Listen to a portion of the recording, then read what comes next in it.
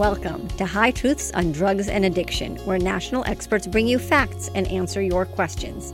I am your host, Dr. Ronit Lev, an emergency and addiction doctor who has served at the White House and still practices on the front lines. Right here on High Truths, you will learn from experts, hear stories from the emergency department, and listen to people who have struggled from addiction.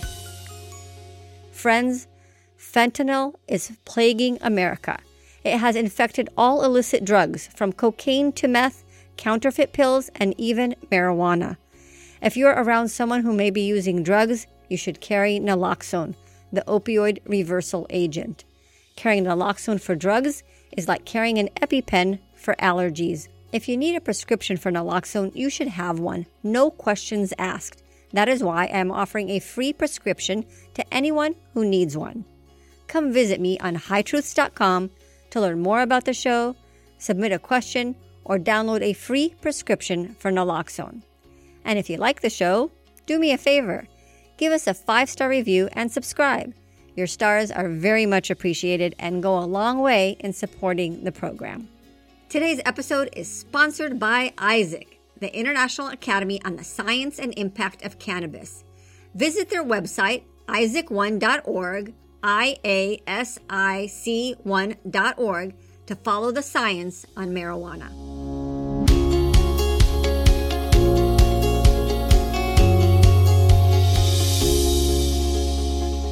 Hello, everyone. I'm so excited to be with you for another informative episode of High Truths.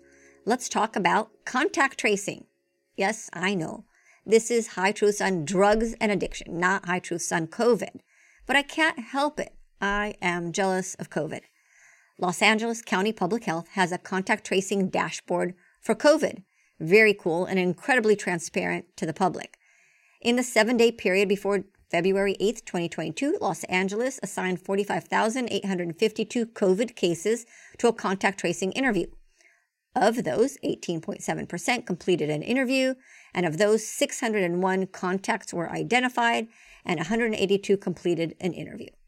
Kudos to Los Angeles for this data. I'm not sure how clinically meaningful it is, but we got the information. What I would do is take all those COVID contact tracing dollars and put them into contact tracing for overdoses. The overdose contact tracing dashboard would include number of overdoses, number of family interviews after an overdose, number of people at risk identified for future overdose, number of people connected to services, amount of naloxone distributed. Similar to COVID, but for overdoses. I was recently on a fascinating call with the medical examiner of New York City and the public health team that was assigned to do contact tracing and a 360-degree view of each overdose victim. The medical examiner was also able to identify overdose victims that were connected to a previous overdose death in the same circle of family or friends. Knowing this, they were able to do preventive measures. A public health team engages with a traumatized family for 3 months, identifying various services the survivors need. They provide wraparound care to prevent further overdoses in that circle. For each overdose, there is a circle of family or friends at risk that can be saved. For each overdose, there is a teachable moment. Each overdose can be traced to a moment in childhood where preventive methods could have been implemented. We can learn from overdoses to implement changes that can save the next generation. And with that, let's hear our question of the day. Hello, High Truths. This is Anat Schlacker and sister of Dr. Ronit Lev, and one of her biggest fans since we were little, and of course the podcast. My question is, I hear you talk about addiction and various treatments for addiction. What reputable treatments exhibit of drug addiction that do not require medications? Thank you, Anat, for calling into the show and being part of High Truths with your questions. I am going to find a wonderful expert to answer that, someone who is able to treat addiction without medications. Mark Azoulay is a psychotherapist in private practice in Boulder, Colorado. He is past president of the Group Psychotherapy Society. His clients suffer from addiction, anxiety, and other conditions. His expertise is treatment without medications. You can find Mark Azoulay's bio on the High Truth show notes. Mark Azoulay, welcome to High Truths. I'm really happy to be here. It's a pleasure to have you. You are a psychotherapist from Boulder, Colorado, and you specialize in addiction, among other mental health conditions. And tell us, what is your professional pathway and passion for this profession? Oh, I mean, that's a huge question. But I mean, the main thing is that I started working in addiction because I'm in recovery myself. And therapy played a huge role in my recovery process, really getting to understand myself, work through some, childhood trauma, and it saved my life. I really can't minimize that at all. It really, truly saved my life. I would have been dead, in a gutter somewhere if it wasn't for that. I was an opiate user. So having therapy and having a therapist that, one was interested in me, but cared about me and helped me develop coping skills and develop a sense of purpose and principles was really critical. So that inspired me to get into the work and try to pay it forward, as part of my recovery process, truly, part of that 12th step. And that's really beautiful because you've been affected, impacted by addiction, have recovery, and now helping other people. Yeah, that's the idea. I really do. I can say this. I'm not a huge 12-step person now. I did it for about 12 years. I'm sorry, 2 years, when I was in Pittsburgh. But I do think that last step is really critical of giving back in some way. And therapy is a way that I get to do that, to kind of have my story matter in a lot of ways. And would you mind sharing with us your journey into drugs and addiction? Like, how old were you when you started? What drug did you start with? Yeah, I can run through that. So I, as a kid, was completely sober, totally sober, all through high school, right? I was actually very, very afraid of being out of control. I was very, very afraid of drugs. I thought they were like weird, like mind control things. I had this like really extreme fear around a lot of that. Growing up, I was just like a nerdy kid, like a real dork nerd, right? I got bullied. I, loved Dungeons and Dragons. I loved Warhammer. I loved, video games. I was really, I was really introverted. I was unbelievably shy. I think when I was alone, I was happy, but it was difficult for me to be in any kind of social situation. And I was really, looking back, like really afraid of the world. And over time built up a lot of internalized shame and a lot of judgments about myself. So when I went to college, I did what a lot of people did and reinvented myself. But I reinvented myself based on what a 17-year-old boy thinks is cool, which for me was like a drug user, was a punk rocker, was, someone that's good with girls, somebody who doesn't give, a damn about life, like this really kind of live fast, die young mentality. But that wasn't me. That was just, I was still like a sensitive kid underneath all that. But in going through that, I was kind of swept away by this toxic masculinity idea of not saying no to anything, of saying no would be a admission of weakness or would be something that I could be judged for. So when people were like, hey, you want to try these drugs? I was like, yes, I've done it 100 times. I know all about cocaine. I know all about, ecstasy, all these things. And I was what they call in the industry a polydrug abuser, which means I used pretty much everything.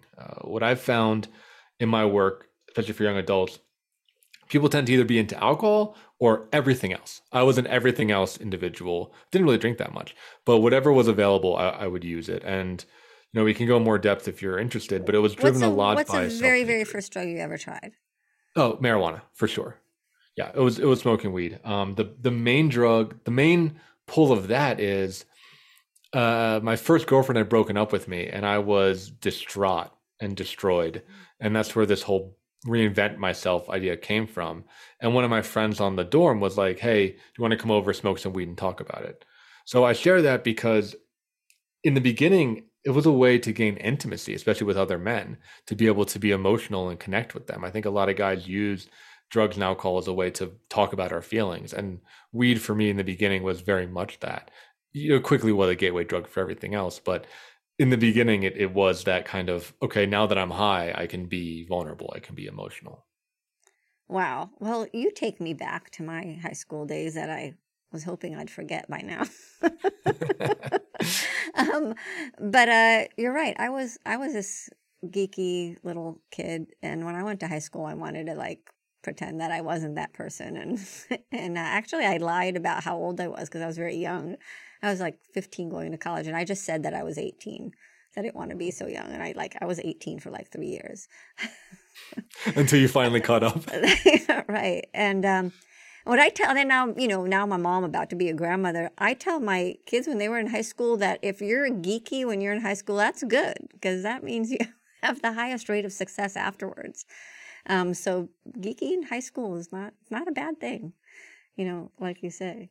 And I haven't met a single, as a doctor, I haven't met a single person who is into fentanyl or hard drugs that didn't start with marijuana. They even dismiss it like, oh yeah, marijuana, just like you said. It's like, oh yeah, of course, and then, quickly other things. Yeah. I mean, I think it is a gateway drug from a couple of angles. I think the first one is it put me in touch with drug dealers. I was smoking in Pittsburgh where marijuana was illegal. I'm in Boulder, Colorado now, and it's legalized, which in some ways is, pros and cons. But I think one pro of it is that it doesn't connect people with like the dealer economy, right? With the black market economy. So once I met a dealer that could sell me marijuana illegally, like, of course he had other stuff, he always had other stuff, and he was always trying to sell me other stuff. And as I got more confident with marijuana, which for me didn't have too much of an effect, like I was so afraid of drugs. So when I smoked weed, I didn't realize that it wasn't as bad as I thought. Or I thought it would like lose my mind or just like go crazy or something. Like, wasn't that bad. So I was like, okay, well, if this one isn't that bad, maybe cocaine's not that bad either. Maybe opium's not that bad either, and it just created that snowball where I just started trying everything. Right. But anybody's listening needs to know is when you were using weed, maybe it wasn't that bad. But now with the high potency THC, some people who use marijuana, it acts sometimes more like meth, right? Than what do you think of something mellow? Yeah, I think that's definitely true. And we do see that in some of the work that I do in Colorado, especially with, dabs or with resins or oils where it's highly concentrated THC. It's not even smoking a plant anymore. But yeah, I mean, the weed I was buying in Pittsburgh was just like brown kind of street weed. It wasn't the super high potency stuff that's on the streets now. Right. So my sister, I'm so excited that my sister called into High Truths, but she has, and her question to the program and to you that I ask is regarding the treatment of addiction. What does addiction treatment look like that does not require medications? Yeah. So I can talk a lot about that. I'm happy that I'll be on the show to talk about it. I think, where do I start? I think the two main things I want to talk about is psychotherapy and then mindfulness. So I'll talk about mindfulness first, is that a big part of my process of getting sober was learning how to meditate. Back in Pittsburgh in school, there was a Zen monk that would come to our school every week, and I would sit with her. Sometimes I was the only person sitting there and just feel. And for a drug user, especially me that used depressants, being able to courageously feel my experience was so huge because I was using drugs to numb out. And I'm not sure how familiar your audience is with mindfulness, but what they say in the movies, which is sitting on top of a mountain, meditating, enjoying the sunset, is not what it is. For most people, and I'm definitely in this camp, it's incredibly uncomfortable. Oftentimes you have to look a lot of your mental demons right in the face. A lot of my insecurity came up. A lot of my self-hatred came up. A lot of my weird mental patterns of self-sabotage or, rumination came up. It's not a peaceful thing. It is for me now, but in the beginning, it was quite painful to see a lot of those things that I spent my whole life pushing away and using drugs as one way to push it away. So doesn't that make you anxious to face those demons that you don't want to face? It did make me anxious, and that's why having support was really critical. So there was a professor at my school that taught a course called Eastern and Western Approaches to Mind and Body. That was a great support. I really see her as like a surrogate mother in many ways. I had the Buddhist monk. She was fantastic. I had the support of my community. I don't think I could have done it alone. So having other people on the path was really critical for me to face those demons and start to be with myself. Because again, so much of my story was driven by self-hatred. So the idea of actually being with myself and feeling the present moment was the antidote that I needed. All right. So you said mindfulness, which is not like what you said, what we think about. It's actually facing your demons and then by facing them, it makes you calm later.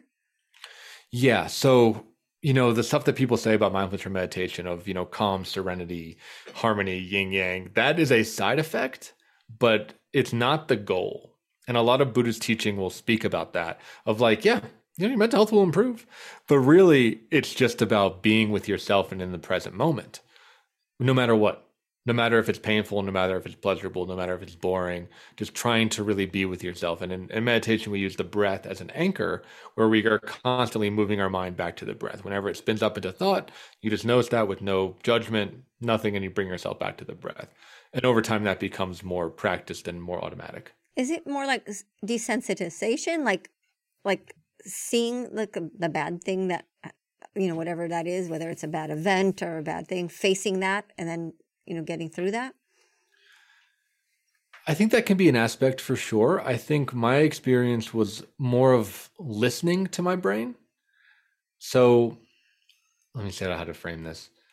Oftentimes the mind is concerned with surface thoughts. It can be, what am I going to do?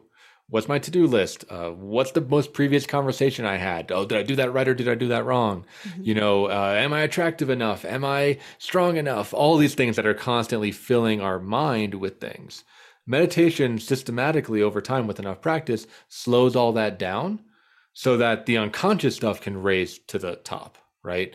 And it's this idea of really listening to the mind and having what's called in Buddhism a vipassana, which is an insight. This idea of something comes to the mind that is really true. For an example of like, oh my God, I feel like there's something really wrong with me on a deep level, really feeling that shame.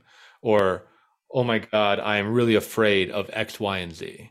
Or, I really hate this about myself. Those thoughts come to the forefront. The things that are kind of running in the background that are dictating our behavior become very apparent when we're in meditation for a long enough amount of time. I imagine that's very hard, like for addiction treatment, that you have to get somehow sober and get your brain back, as a step one before you could even do what you're suggesting. Is that true? I think that's true. I think so. I also work with depth psychology, and a big part of what I do is that the person has to be sober to do any of that, because you're doing deep work and you're really, you're sending like a little probe down into your brain, into your unconscious. And if that signal gets scrambled because of a drug or alcohol, it can be really confusing to know what you're hearing. That's why I'm very hesitant. There are some people, and this is my own judgment, I need to own this, that meditate on marijuana, right? Or meditate with psychedelics, or say that they're doing a meditation that's drug assisted. For me, that's never been effective because it really does get scrambled. So again, the signal gets scrambled if you are intoxicated. It's interesting, and I think important to hear you say that, because if you look at the internet now, there's all sorts of ways to buy psychedelics, and mushrooms are being promoted, and legalized, and marijuana's use as a way of better mental health. But in the short run, maybe it helps you escape, but in the long run, it probably messes you up. Yeah, I think that's 100% true, right? It's like I certainly used marijuana to deal with my anxiety, but it didn't cure my anxiety. It just made me high instead of being anxious. And in fact, it weakened that system in me because I never really dealt with my anxiety. A lot of my anxiety was social. And I remember the big tipping moment where I decided to stop smoking weed was this realization that, again, I kind of found in meditation, but that marijuana was keeping me small. I wouldn't answer the phone. I wouldn't talk to people. I wouldn't flirt with girls. I wouldn't go out. I would just get high, be in my room, play video games, and just be in the hole, be in the cocoon. Right. And because you were using when your brain was still growing, right, probably under the age of 25, it was stunting the growth of your brain. I mean, you overcame that, but for a while, it makes it harder to overcome. Oh, absolutely. Yeah, stunting the growth of my brain. And I just wasn't getting those novel experiences that the brain needs to grow. The brain needs to be put in uncomfortable situations so that it can adapt and that it can grow and that it can learn new skills and practice feeling stress. I was living in a cocoon of my own making that was enabling that. Again, I wasn't feeling anxious, but I also wasn't growing. Right. Exactly. You're creating those neuronal pathways, and they could either be made stronger by using weed and chasing that, or, chasing, math and science and arts and sports or something else. Mm-hmm. Right. So pretend I'm like, what if I was your client and I'm coming to you with a problem with addiction? How do you take a client through that process? Do you first need them to be sober, or you help them? Your therapy starts after that detox phase, or let's pretend I'm your client. Take me through that. Absolutely. So typically, because I'm in private practice, I work just with myself. I come in usually after a detox or after a rehab or after an IOP, an intensive outpatient program. So they've already done a fair amount of at least getting the drugs out of their system. They've usually developed some sort of therapeutic language from their treatment that they've had there. Maybe they have some DBT skills, or they have some kind of coping mechanisms. Tell us what DBT skills are. Yeah, DBT is dialectical behavioral therapy, and it's a great methodology. I encourage your listeners to look it up. There's a lot of really great free resources online, but it's really just like life skills. I mean, there's 4 pillars to it. The first one's mindfulness. Right, that's a big one. There's interpersonal effectiveness, so how to have arguments, how to talk to people, how to set boundaries. There's distress tolerance, which is what to do when you're really freaking out. How do you really regulate your nervous system and bring yourself down? And then there is what's the last one? Oh, there's like healthy habits. There's like a DBT word for it, but essentially it's how to like take care of yourself, how to keep your room tidy, how to cook for yourself, things like that. So you can consider it kind of like basic functioning as far as that goes. And that's, it's outside the scope of what I do, because for those people that are really deep in addiction, they need some really intensive education around how to live on their own, right? How to function in society. Wow. Well, actually, it sounds like something, even if you don't have an addiction, that those are all very good things to know about. Yeah, it's definitely good things to start with. So I usually see them after that. They've usually been sober. I mean, so people got I call it getting your brain back. You got your, because you're not you're not that person when your brain is hijacked on drugs. That's once you get off the drugs, then your real you comes out. Yes. So that is when I start to work with people. Yeah. Exactly then, right? When the weight really starts to come out. And again, right? And I'm not, I guess I don't want to challenge what you're saying. I think that there is something in addiction literature where it's like, okay, you get off drugs and then your life is just sunshine and rainbows and it's wonderful. No, absolutely not, right? No. It is incredibly miserable, right? The best words that I've heard is quiet desperation. It's like I've done everything right, but now I'm feeling empty and I'm still upset. And for many people, I'm in this boat, that when you get sober, your brain kind of goes back to the time before you started using, right? Like I had to deal with, in unhealthy ways, but I dealt with grief. I dealt with social anxiety. I dealt with, not feeling comfortable in my own body. Weed, I'm just use that as an example. I used a lot of drugs, but we'll just stick with weed, was a way that I coped with that I self-medicated. So now that I removed that, all those issues are still there. Right. Because I didn't deal with it. And I have to wake up to my life. And, I'm from a fairly privileged position. So a lot of my mistakes were reversible, but there are some individuals that have significantly less privilege than I do, or that they use drugs for a lot longer than I do, where those mistakes are irrecoverable. We can talk of loss of life, or, a divorce, or, significant mental and physical health ailments, that it's very hard for people to get sober when they know that on the other side is dealing with the real stuff, right, which is a lot of pain right out the gate. And you're able to do all this without medications for some people, right? Some people need to be on medication. Some people aren't. Just to get back to my sister's question, it's not one pill to fix things. It's really maybe medicines help with some effects, but you still have to do the hard work that sounds like you have done. Yeah. So I think medication, something like, Antabuse, or Suboxone or methadone, I think can be really effective to let them do the deeper work. I don't think it's a cure in of itself. I have the same belief, just to be transparent, about psychoactive medication. Right. Antidepressants or anxiolytics. Yeah, exactly. Like, I think all those can be really effective, but they're not the solution. They let people do the work, which for addiction, the way I frame it is creating a life that's worth living, a life that I'm excited to get up and interact with. Because I can tell you, when I was in my, drug phase, I didn't want to live. I didn't love my life. I wanted to be high. I didn't want to be sober. I was very miserable in a lot of ways. And many addicts are that. And they use again, when you pull that stuff away, then you got to work on the misery. You got to build a life that you actually want to have. Yeah. And I think that that's true for depression too, right? It's right. I think it's very similar with depression, just like with drugs. Once the depression symptoms go away, say you take a medication or something, then yeah, you wake up and you're like, oh wait, I don't have a lot of friends, and I don't have a loved one in my life, and my job sucks, and my physical body is not where I want it to be. And there's all these demons that you then have to confront to build a life that you want, or else the depression can be, that kind of warm, soft blanket that a person can fall back into. Yeah. You say that you use neuroscience in therapy. Can you share with us what you mean by that? I do, yeah. So my undergrad was from Carnegie Mellon University, and I studied neuroscience. And that really helps, I think, addicts in particular, because it depersonalizes what's going on. Mm-hmm. So often I have a couple little anecdotes, and I'm going to share them here if you need. But the idea is, tell us some anecdotes. Anecdotes are always fun. Okay, yeah. So somebody talk about marijuana. So marijuana is, because we're talking about that, is incredibly popular in Colorado, right? It's legal. A lot of people use it. They don't understand the risks. So when I talk about how marijuana affects the brain, and one way it does is it reduces the action potential of a neuron firing. So what that means is the amount of energy that it takes to fire the neuron goes down. So when you're high, your neurons are firing faster. They take less effort, less energy to go, which for some people creates what they call creativity, because they're having all these neurons firing. But for most people, it creates anxiety.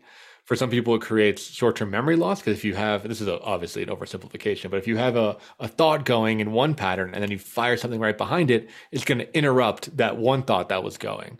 So explaining things like that, I work with a lot of men, so I use I use war metaphors. So I say it's like, you're going from using a sniper rifle to a shotgun.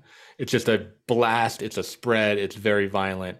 It kind of screws the neurons up, and like you were saying, actually, Ronit, earlier, that whatever fires together wires together. So you end up getting these kind of random wiring, because the neuronic pattern is a lot more chaotic than a typical normal thought, right, or a sober thought.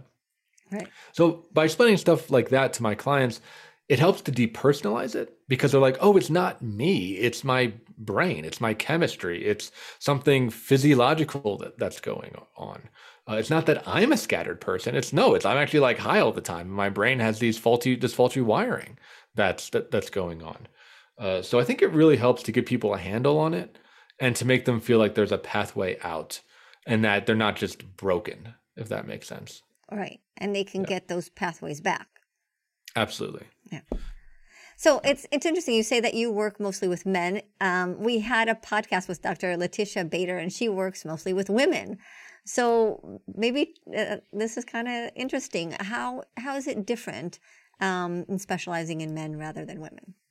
Yeah, for sure. So I will say, I get asked the question all the time. I do also preface that, like, these are stereotypes. These are in general statements. Yeah. But I have found a few things with men. I think with men in general, we don't have emotional language. And I think it's difficult for women, some women, not all women, to fully grok that, because we're not trained to talk about our emotions. When you ask a guy, how do you feel? Oftentimes we'll say, I don't know. And it's not that we're avoiding the question. It's that we literally do not know what we're feeling, because, maybe I do think that there are physiological differences, but I think there's also major cultural differences. I think there's major conditioning and training and sociological and gender differences where we're not given that language, right? The media that we consume as young boys has none of that, it's kind of considered, it's getting better now, but I'll use the word, it's considered gay to talk about your emotions. It's considered feminine. It's considered weak. So we literally don't have a lot of practice getting into that emotional space. And if you ask a guy how they feel, they'll say, I don't know. They'll say hey, I feel hungry, or I feel tired, and the emotions that we're allowed to have are, angry, happy, and horny. Those are all that we're allowed to have. So when I work with men, a lot of it is in the initial phases is building that emotional intelligence, so they can actually start to identify what it is that they're feeling and rebuilding that connection. Because we're really good as a gender of avoiding our feelings and avoiding what is the source of our intuition, which can be very powerful, by getting really logical and overthinking things and really trying to be like, okay, what is the most tactically advantageous way to deal with this? But oftentimes a man will often end up betraying their own feelings and betraying their intuition and end up in situations where they're bearing a lot of resentment, or they're not acting in line with their values, or they're violating their own principles. And I would say for guys, but I think for anyone in general, when you're acting out of line with your values, it creates a lot of emotional distress and a lot of suffering because you're not living in the life that you want to live. It's interesting what you say. So I have, 2 daughters and 2 sons. My sons were born first and then my daughters. And I definitely see that boys don't express themselves emotionally and the girls are like overly emotional. And the same parents, I don't think I gave them a different upbringing. I think they have different genetic makeup that makes it that way for men. Yeah, absolutely. Right. Yeah. I mean, like women bond through being, right? Through being with each other and sharing emotions and, being all kind of in the same thing. So you can probably see it with your daughters, is that when one is upset, the other one will also get upset and they're bonding, right? Yeah. Whereas men, we bond by doing, by accomplishing a goal together. And oftentimes emotions are seen as an obstacle. They're not something to bond over. They're something to attack and to kill. Like a video game? Like a video game, like Prey, right? Like if you can, again, overgeneralization, but if you go back to ancient, civilizations, hunters and gatherers, right? Men are really in that hunt mode where things are obstacles. We deal with things with violence, with killing. It's why men and women fight all the time in a relationship, where the woman will say, hey, I just want you to understand and not try to fix it. Whereas the man is seeing the emotion saying, oh, my wife is sad. I need to kill her sadness because sadness is bad, right? That's literally how our brain works, right? Whereas the woman might be coming in place of like, hey, I just want him to understand and actually maybe feel a little bit sad with me, to know that he's taking my life seriously, to know that he really cares. So it's a total mismatch of things. So talking about emotions is a big one. And I think, something I focus on a lot is understanding toxic masculinity, which is a lot of these messages that men get about what it means to be a man. How do you be a good man? How you compete with other men. What does that mean, toxic masculinity? Does that mean being masculine is toxic, or what does that mean? No, not at all. That's a good clarification. It is a newer term where it's some messages about masculinity are restrictive. And this idea that there is one masculinity that is superior to all others is not true. So I consider myself a masculine man, but it's because I've come to my own definition of masculinity, and it's something that I try to live out every day. So I think being a man is awesome. I'm very much, very, very much into it. But some of the messages, like the idea of, we're talking about, right, that men don't have emotions, or men don't need other people, or the goal of a man is to be the rock in the relationship, or the only way to judge a man is by his status, success, and money. There's a lot of these messages that are given to young boys through media, through culture, through other men in their life, that really messes them up, and gives them this default masculinity that doesn't serve a lot of people, right? And I think that's where it becomes toxic, is that you have a lot of men judging themselves, often with imaginary characters, truly, with movie stars and athletes and, comic book heroes, of what it means to be a man. Is that new to this generation, or is this something, since prehistoric times? I think it's ebbed and flowed, so I read a lot of literature on masculinity, and you can see that the idea of masculinity has changed pretty profoundly over the course of culture. I think it's actually right now, really opening up.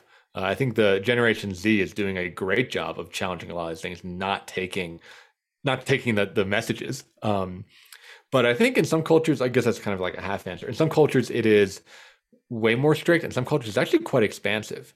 So one thing that I found as a kind of model for healthy masculinity is the Jungian archetypes for men, which, if your readers don't know, Carl Jung was a psychoanalyst who studied many, many cultures around the world around the turn of the century. And he developed all these archetypes, which are these characters that appear in different stories. And he found that it doesn't matter what culture you go, the same type of characters show up again and again. And the ones that are men are king, warrior, magician, and lover. And by using that, you can see different cultures tend to rely on different ones and deprioritize other ones. So in American culture, for instance, we're very much a warrior culture. Very much, it's all about like going out there, collecting the money, slaying the dragons, working really hard. You got to be strong, both physically, mentally, financially. It's all about, how many kills can you rack up? How many women can you have sex with? It's that kind of culture of the biggest warrior is the best warrior. And we really deprioritize the lover archetype of the man. We really deprioritize the magician. The king, which is kind of like the leadership, is often kind of warped into this weird like tyrant authoritarian thing. And those archetypes will change based on the cultures that you look at. What Carl Jung posits, and I tend to agree with this, is that a healthy masculinity can contain all four of them, and you can move between them at will. You're not really bound by one archetype or another. Interesting.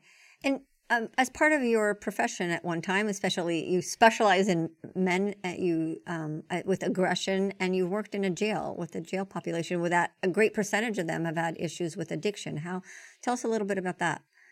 Yeah, so the ones I worked with all had addiction. So I was working in the substance abuse treatment part of the jail there, and I mean, the biggest thing I think I have to say about that is that really taught me about privilege and about how a lot of these guys who I worked with didn't have any other choice. And I truly believe that, where they were often grown up where their parents were, or their dad in particular was also incarcerated. So a lot of them grew up without a healthy masculine father, without a, male figure. They were drawn to gangs because it's truly in their community, the only sense of belonging and power that they could get. A lot of young men feel this idea to have to prove themselves. And for those guys, violence and crime was a way to prove yourself because they didn't have the mental health support in the beginning. They didn't have community outreach programs. They didn't have things like a school that had a sports team, even things like that I think, people of my race, I'm white, Jewish male, take for granted. A lot of these people that I was working with did not have choices. And I'm not saying that everyone is kind of damned in that way. It's just that the ones that make it out are exceptions, but it's certainly not the rule. Like the cards are really, really stacked against people in, lower income and often communities of color. So seeing that in the jail was pretty significant for me. You also probably saw, I don't know if it's a chicken and the egg analogy. And one is the use of drugs at a young age that's damaging to the brain. And on the other hand, the environment that also promotes drugs and, like you said, crime and not good role models or other avenues of being healthy for your brain. Did you see the connection between the two? Is there a way to separate, or it's just a big mishmash? I think they're really the same. I think those are really good points that you're raising. It is a chicken and the egg. It's hard to know which one to work on first. I think the solution is to work on both of them. But if you're looking at, again, this is a stereotype, but it is people that I did work with, is if you're looking at someone from a low income community, being a drug dealer is often the most lucrative option that they have. Mm-hmm. And I think that's really hard for, again, white people like myself to really realize, is that they're not in schools that are pushing them towards college. They don't have a lot of job opportunities, especially now with like the Great Resignation. You're going to work like a minimum wage job where also you're facing systemic racism and you're getting paid minimum wage, or are you going to deal drugs where you can have your own hours, right? You can get high while you're doing it. You can maybe even get laid while you're doing it. It's just like, and have a lot of bling. And have a lot of bling and have respect to the community, fear of the community, have status. I mean, it isn't a lucrative career path. And it makes a lot of sense that they're going to be drawn towards it and have belonging, be part of a culture that honors the struggle that you're going through and directly speaks to a struggle that you're going through. So I don't blame them. I think a lot of it is environmental. And I think what, again, I'm not going to solve this in this podcast, but I think what really needs to happen is, one, which is hard to say, is that people that get out need to go back in and actually act as role models and mentors. That's a big ask because many of those people, when they get out, they never want to go back. And it's hard for them to reinvest in the community. So I think that there is a little bit of a call there. But they also have to take care of themselves. And how can they, they have to get good before they go back, right? Because otherwise they would relapse. Exactly. And there are a big amount of, advocates and people that came from those environments that can really speak to the people in those environments. Mm-hmm. I think that's really critical. I think that is, again, it's a big ask, but it is I'm going to seems have to one be of way those on more my show, effective. and I'm gonna ask him about that. You should. I'm gonna have a show with Dominique, who actually came. He's, from dealing everything, and now he's gone back to helping. So Yeah, I think that's the most powerful thing. I mean, if you look at kind of the war on poverty, which was, a lot of government intervention, which was a lot of, like, quite frankly, white intervention in, neighborhoods of color, it didn't work because it didn't come from the same foundation. So it was mistrusted, understandably. The white people didn't really have an idea of what they were working with, what they were dealing with. A lot of them had their own kind of weirdly kind of selfish or, value seeking motivations. Like, it just didn't work. So I think the solution of, like, build more schools, build more of that doesn't really work. It has to come from inside. But it's like, how do you get that, right? I mean, how do you move people through a system, and how do you start to, like, inspire and educate people? I think it's a really hard conversation that minds brighter than mine have not been able to crack. I don't know if I have the answers out, but I would like decrease supply, and so there's less availability to that. I mean, you'll never get to zero, but if you have less supply, and then starting at a very young age and teaching resiliency, and ability to have other hopes and aspirations, that are positive, starting at a very young age to protect the brain. Yeah, I think those are great. I think any kind of money towards education, towards community centers, towards any kind of outreach is really critical. Yeah, I mean, I think it's just really tough to encounter that. Right. It's a lot of systemic suffering, and I mean, true. Like I said before, I'm kind of repeating myself. Like, the deck is really stacked against some of these communities, and it's tragic. It's really tragic to see. Right. And I think with marijuana, not just legalization, but I've heard from one of our experts that we had glorification of marijuana. It makes it harder because you're damaging, you're asking to decrease substance use, and people are, we want to do something about fentanyl. But if you don't talk about marijuana and don't start at a young age, you're just creating a whole new generation of people who are going to need treatment, which may be good business for you, but I'm sure you're like a dentist. You want to keep those teeth brushed, and you want less dental visits, right? We want less mental health visits and need, not more. Yes, exactly. I mean, I want, and I kind of work my practice with this, is to shift the conversation around mental health, is that you don't have to be at rock bottom to get treatment, right? I think kind of what you're talking about is that preventative is the best. You can get it at a young age. If you want to, going into college or kind of coming of age, I think it's fantastic to talk to a therapist then. And it can be something where if you want to go from surviving in your life to thriving.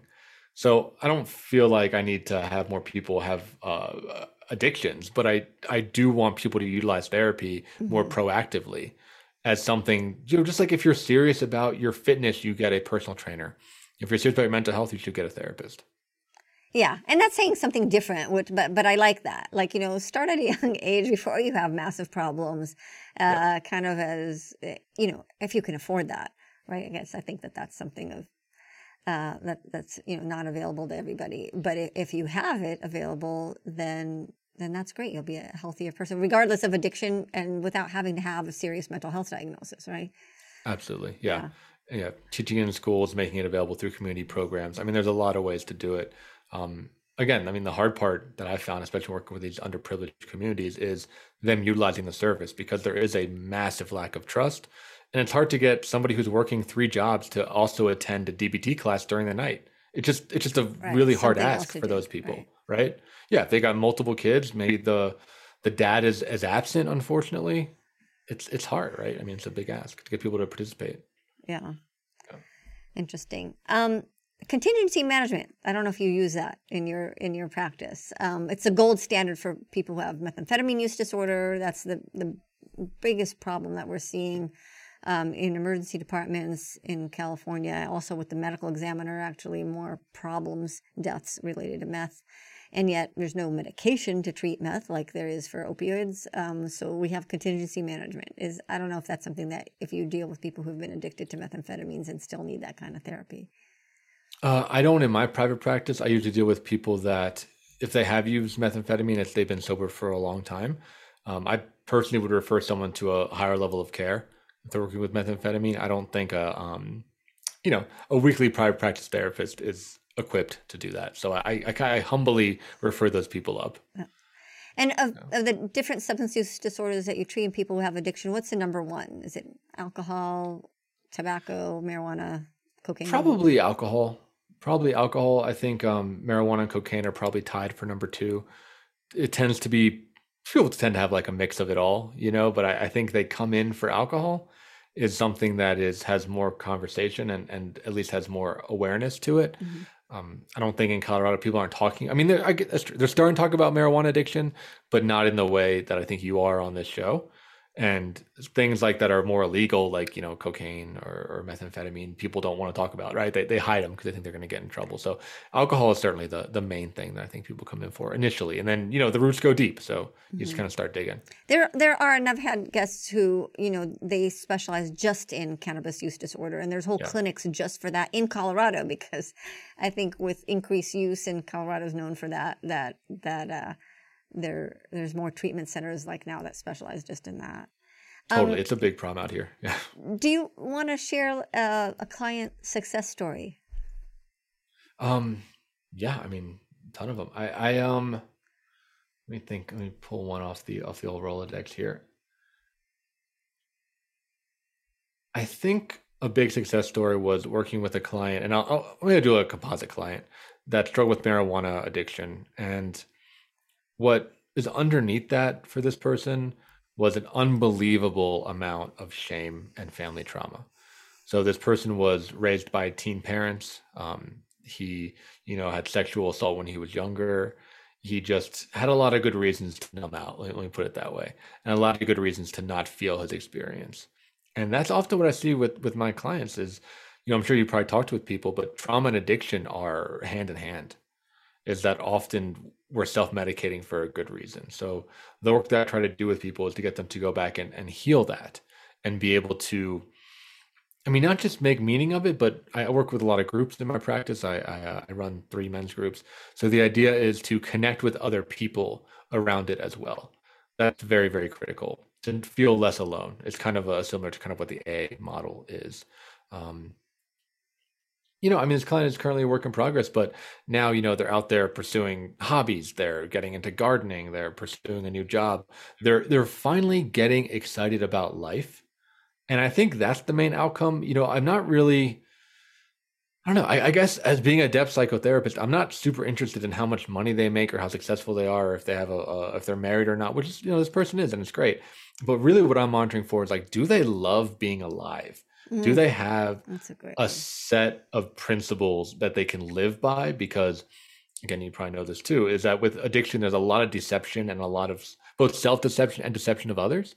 So living a life that's authentic and just honest is what I judge success by. Can you elaborate that? That sounds really important. So what are the deceptions that if you have addiction would be? So many. I can start with, I think with self-deception, it's this idea of like, oh, it's not really a problem. Or we talked about with marijuana before, oh, I need this. This is my medicine. Or, I'm more interesting because I have X, Y, and Z. Or because I'm the guy with cocaine is why I get girlfriends. Or, I am strong because I drink all my friends underneath the table, right? All these little lies that we tell ourselves over and over again. Oh, it's not that bad. This anxiety that I have, there's no way it's connected to my drinking. There's no way it's connected to my cocaine. Oh, my, lack of ability to get a job. There's no way that's connected to, the opiates that I'm taking on the side, right? Like it's this constant kind of self-deception that keeps the addiction alive. That's so true. And I think anybody who's dealt with anybody who's using drugs and they're actively using, they have that deception. How do you break that? Let's go back, full circle back to that mindfulness. It's really getting people through conversation and ultimately through feeling to understand that they're miserable and to understand undeniably that they're miserable and connect the dots. Mm-hmm. Because a lot of these people, and again, I work mainly with men, so a lot of like the male use culture is that it's all about fun. I guess probably for women too. It's all about fun. It's all about connection. It's all about social. But when you look at their life, it's like, oh yeah, that night you didn't pick up a chick, Everyone you did, like you woke up miserable, right? You went home alone. You drank a bottle of whiskey by yourself and like threw up in your bathroom, right? I mean, there's like all these like awful moments that come with addiction that, if you get people talking and, again, really paying attention to them and listening to them and looking them in the eye, and those emotions are gonna well up. And once they have enough of those experiences, it's like, yeah, and it's time to let down this deception. It's time to realize what's going on. Yeah. So you talked about the deception. I totally understand that. How about going the other way, the ideal, the gold standard, where you're happy, where you said this is what you mark as a happy person. What is that? What are those? Can you give us an example of that? Yeah. So I think the biggest thing, and again, mostly with men, but I imagine women can relate to this too, is living by a code. I work with this a lot with the guys that I work with, is having some sort of purpose and principles that you can draw on. Can you give us an example? What's a good code? Yeah. So the one that I use is strength, courage, mastery, and honor. So I try to live my life in a way that demonstrates strength, right? That I can build mastery, that I can be courageous, and that I can act honorably. If you go back to Buddhism, there's something like the Eightfold Path. If you look at Christianity, there's the Ten Commandments, right? The Japanese has the Bushido, right? I mean, there's like this idea of these codes. What's strength? Is that physical strength? Like I can lift, 100 pounds, or it's well, I mean, maybe part of it, but it's like it's doing the hard thing, right? So having the strength to do the hard thing. But that can look like the physically hard thing for sure. But I think also the emotionally hard thing, have that tough conversation, say the thing that is not being said, step into conflict in, of course, a healthy way, having the strength to engage with my own emotions, to really honor my own emotions, to not numb out. I think sobriety is a big source of strength, right? Of like, hey, I'm really sad right now and I'm just going to feel that instead of get high, Mm-hmm. That's what strength is. It's kind of all encompassing. It's not how much you can bench press, but it's finding ways to demonstrate strength. And I think just like any organic system, through strength is how we build resiliency, right? By meeting that perfect level of challenge. That's not too hard that we get injured, but not too easy that we stay at the same place. It's really finding that level of challenge that inspires the body to grow. So strength is a big part of that. Right. And then your second one was? Yeah. So the second one is mastery. Mastery of like, and what is that? Like, I'm really good at being a podcaster, or right. I'm really good at stuff, right? Okay. So for me, it's about being good at stuff, but it's also about mindfulness is a big part of mastery for me. It's about this idea that, and this is true from Zen Buddhism, which is mainly what I study, is how do I say this? It's like if you pay enough attention to something, mm-hmm. you notice nuanced details that lead to mastery. So there's this really common parable in Zen about pouring the perfect cup of tea, right? And the perfect cup of tea is not following the directions perfectly. The perfect cup of tea is really being with the tea leaves, with the cup, with the water, with the pot. And the perfect cup of tea is different for every moment, but you're pouring it in a way that it's kind of in synchronicity with the environment. Hopefully that makes sense. Maybe. I don't know. I'm a very type A person. If I had to do mastery, I'd be depressed all the time because I would never feel like I'm good enough. Right. So that's me too. I'm also type A. I'm also perfectionist. So for me, mastery, again, is not about being the best. It's about attending to the moment. And if I can pay enough attention to that moment, then it's perfect. It's kind of like a head trip to think about, right? It needs another word. Another word to it. Yeah. Instead of mastery, because that mastery, I don't know. I feel like that's like setting me up for failure. Yeah. Yeah. I think you can find your own code, right? I mean, right. For me, mastery has been one because it's not about being a master. Okay. It's about cultivating mastery. Okay. So with that also includes, I'll say it in a different way, also includes commitment. It also includes a lot of time and attention.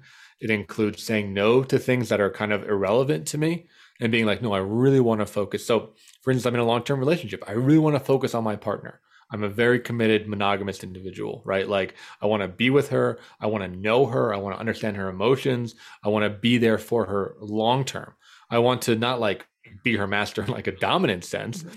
but I want to gain mastery over our relationship and really devote time and energy and effort into that. Because what I found in my life is that, again, this is kind of counter to my, ACT behaviors, is that I would do a lot of things and I would go just until I hit the first major obstacle. And with the first major obstacle, I would bail out. I would just be like, nope, not gonna do that. Too hard. I'm going to start something new. And I would just keep flitting from new, and I would never go deep enough into something. Where I've found that when you get to those advanced problems, whether it be in a skill or a hobby or exercise or whatever, that's where the learning really happens. It's kind of on that advanced level. Yeah, that's great. And then the third one, just since we'll continue the third. Since we're going down them. Yeah, it's courage. Courage, right? So that's fairly self-explanatory, but it's easier. Yeah, and I think the thing that differentiates me from courage is this idea. It's not about not having fear. It's about feeling fear, but then doing the thing anyway, right? So acting in fear, again, being a male, I use a lot of war metaphors, right? Like there's something, Jocko Willink is like a Navy SEAL guy who writes books. And he says that, it's not that Navy SEALs are less afraid. It's that Navy SEALs can act while they're afraid. And that really stuck with me. And that's my thing of courage, where again, whether it's an emotional conversation or a physical feat or, I don't know, applying for a job or taking a risk, like it's about acknowledging the fear and acting, through it is really important for me. And the more I can be in those fearful situations, the more I know that I'll grow. Very good. I love that. And another thing that you specialize in is anxiety. Is it kind of the same principles as depression that you used for treatment, or a little different? Yeah. So anxiety is really interesting because it is very physical for many people. So the idea is really helping them, again, DBT skills being very helpful, is learning how to cope through the anxiety. Things like, very, very practical things like deep breathing, grounding yourself in the room by attending to different objects, feeling your feet on the ground. Mindfulness is also really helpful for anxiety. But then understanding where that comes from. For a lot of people, that's trauma too, right? So, anxiety is just fear. It's just like the modern word for fear. And a lot of people are living in fear. And when it was put to me that way, that really helped me understand what it is that I'm treating. I'm treating a chronic condition of fear. So by understanding what made the person afraid, helping them take meaningful action, which for some people is, a big conversation with their parents is a very common one, right? Changing something in their life, leaving a relationship, changing their job, really understanding where that fear is coming from can help to make meaningful change to reduce anxiety. Yeah, I think that's primary anxiety. As an emergency physician, when I see people who are clearly anxious, I first make sure, because oftentimes it's related to being high, like very anxious. And, I had a patient the other day who took something and he's like, clearly very anxious and sweating and his heart rate's really high and he's anxious, but it comes from, an organic cause. And, can't even diagnose anxiety at that point. And the other one that I see very commonly that's very harder to diagnose unless you ask the question is withdrawal. Because withdrawal from marijuana, benzodiazepines, or opiates, it feels like anxiety. So you have to kind of treat that first before you, go into I guess, where you're at when people are already over that phase. Right, exactly. I think I work more with like the chronic anxiety or the mental health version of anxiety. I think like what you might be experiencing is more of like, withdrawal is like a flushing reaction or it's a stimulant reaction that people will call it anxiety. But it's a very chemical process. It's a very chemically induced situation. Right. Well, cannabis withdrawal is headache, insomnia, anxiety, nightmares. Right? And when I say that because patients who use think, oh, no, I'm not addicted. I'm not withdrawing, because they picture alcohol withdrawal or they picture opioid withdrawal. So they don't, it's like, no, I don't have that until I explain what it is. And then they're like, oh, okay, maybe that's true. Right. Yeah. I mean, I was definitely in that boat. I didn't realize that cannabis had withdrawal until I started having nightmares and sweats and couldn't sleep and all that stuff. I was like, whoa, this thing really has like a hold over me. Right. And then you use and then you feel better. And right. That's the definition. Right. Yeah. And there's something about, I don't know if you've noticed it with you or your clients, that there's even more of a denial with marijuana. And I don't know if it's the drug or if it's society, like normalization of it, that has more of a like, no, I'm not addicted. I don't have a problem. Like, people who are using cocaine or methamphetamines or other harder drugs or even alcohol come to the realization that it's a problem. They still have an addiction, but I feel like there's more of a denial. And I don't know if you think that's true. I think it's true. I think it's true. And I think it's both. I think the current conversation around marijuana has been, and this is how they're getting it legalized, right, is that it's a medicine, right? I mean, it often starts medical marijuana before you get recreational. Mm-hmm. So this idea is that it can't be bad for you, right? It comes from the earth. It's a natural plant, you know, like, I mean, so is heroin, right? Right. So is cocaine, right? So is cocaine, right? It's like, I don't know if so is tobacco. So is tobacco. Right. So is alcohol, right? So like people kind of latch onto that. I think that there is a lot of conversation. I think especially in like far left communities about how it can be a vehicle for spiritual development, about how it's like the cure all for everything, right? It's like the silver bullet for like eating disorder and, you know, anxiety and depression PTSD and everything. PTSD. Right. It's everything. And that's just, I mean, that's just not true. And I think the drug too. I mean, I think being high, at least for me and for some of the clients I work with, it really is a smokescreen. That's how I use it. Like it really blinded me to my life, and it let me just burn time like no other drug that I did, where I would just use it and I would, you know, I wouldn't black out obviously, but I would almost like I'd wake up and it'd be 3 weeks later. Like every day was the same. Nothing novel really happened. I thought I was being like a creative genius and I was like really enjoying my life, but it was just like burning down the time really, really fast. And it built a lot of denial. And, you know, I think in men specifically, because it's more important for us, is that marijuana also destroys testosterone levels. And I had really low testosterone when I was smoking, because I was smoking quite a bit. And for men, testosterone is a lot of our fight hormone. It's a lot of our motivation hormone. A lot of new research coming out is showing that a lot of depression in men is heavily correlated with low testosterone. That is not a chemical imbalance. Oh, it's not a neurotransmitter issue. It's actually a hormonal issue. Did you actually have your blood testosterone level measured? Oh yeah, it was awful. It was awful. Yeah, it was in the gutter. It was a third of what it was supposed to be. Did you get treated with medications to supplement, or just stop and then it came back up? Both. Mm-hmm. Yeah. So I ended up using, I'm going to blank on the name. You may know it being a doctor. I think it's like Androzole or something like that. Essentially, it's something that helps testosterone not convert into estrogen, because I had high estrogen and low testosterone. Mm-hmm. So I had a good amount of hormones, but they were out of whack. And a lot of that, in men at least, is caused by, you know, I was very sedentary. I was very overweight, had a very poor diet. So my estrogen production was kicked up. So I had that medically supported for a while. So that combined with not smoking marijuana brought me back. And now my testosterone levels are normal and fine. But that's something that also in young adulthood, as a man going through puberty, is going to stunt my growth in some other ways, right? Is that my testosterone was in the gutter. Mm-hmm. And yeah, I think it's something that is, again, just starting to be talked about, but should be talked about more, is male hormones, because we got them too, and they're worth monitoring. Yeah, that's very interesting. Well, and look at the success you have. You have to be, you know, you're such a success story for being able to share your story of, you know, kind of really being down in your testosterone level and that. And I think, you know, and even you said that you've been really down, like even thinking suicide, and now you are helping so many people. You're a doctor. You got your podcast. Tell us about your podcast. Yeah. Oh, thanks. Thank you. I really appreciate the reflection there. Yeah, the podcast is called From the Ashes. It's on everything: Apple, Spotify, Google Podcasts, whatever. Just search for it. It's essentially, you know, talks to people from all walks of life that overcame something, right? That kind of rose from the ashes like a phoenix. So we spend time hearing their stories, getting that real personal connection, and then discussing the topics that come up. And I've met so many cool people through that project. I've really liked doing it. I think that's my favorite part too, is getting to meet different people like you. I mean, Mark, you're really inspiration. You're reaching out to, you know, your clients and then to the population at large by your voice.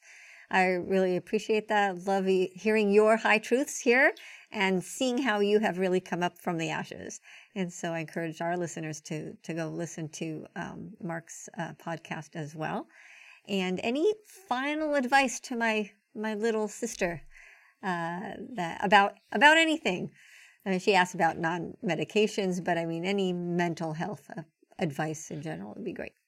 Yeah, I mean, I think the main thing is, I don't know if she's asking for herself or asking for someone in her life, but I think the main thing would just be to know that it gets better, right? To know that it will get better, and that doing deep work, specifically through psychotherapy, I mean, meditation is also a great vehicle, is going to be the hardest thing that her or someone else will ever do in their entire life, but it is the most powerful agent for change. And things that you think are just part of your personality or part of who you are or fatal flaws are 100% changeable. It's very hard, but it's 100% doable. That's very good. Very encouraging. I want to say thank you, Anat. I love you very much, my wonderful sister. I'm very happy that you are now forever part of my podcast, and I wish you and my nieces and nephews and grandnieces and grandnephews the best of health, success, and drug-free life. And thank you, Dr. Mark Azoulay. I wish you the best of success in helping your clients and reaching out to the community at large with your podcast. And for everyone to listen to From the Ashes. It's been wonderful having you here, and I'm proud of you. I'm inspired by you, and really thank you so much for having the courage and speaking the truth and helping so many people. Oh, thanks. I really appreciate that. It was great being here. Thank you for listening to High Truths on Drugs and Addiction, where national experts bring you facts and answer your questions. This week's episode would not be possible without the generous support from our sponsor. A sincere and warm thank you to ISAAC, the International Academy on the Science and Impact of Cannabis, doctors educating on the harms of marijuana. Visit IASIC1.org, IASIC1.org, to view their medical library, translated for public understanding, listen to their speaker series, and follow the science. Our producer is Dave Rivas from Davey Boy Productions. I am your host, Dr. Ronit Lev. We hope we brought your day a little bit more high truths.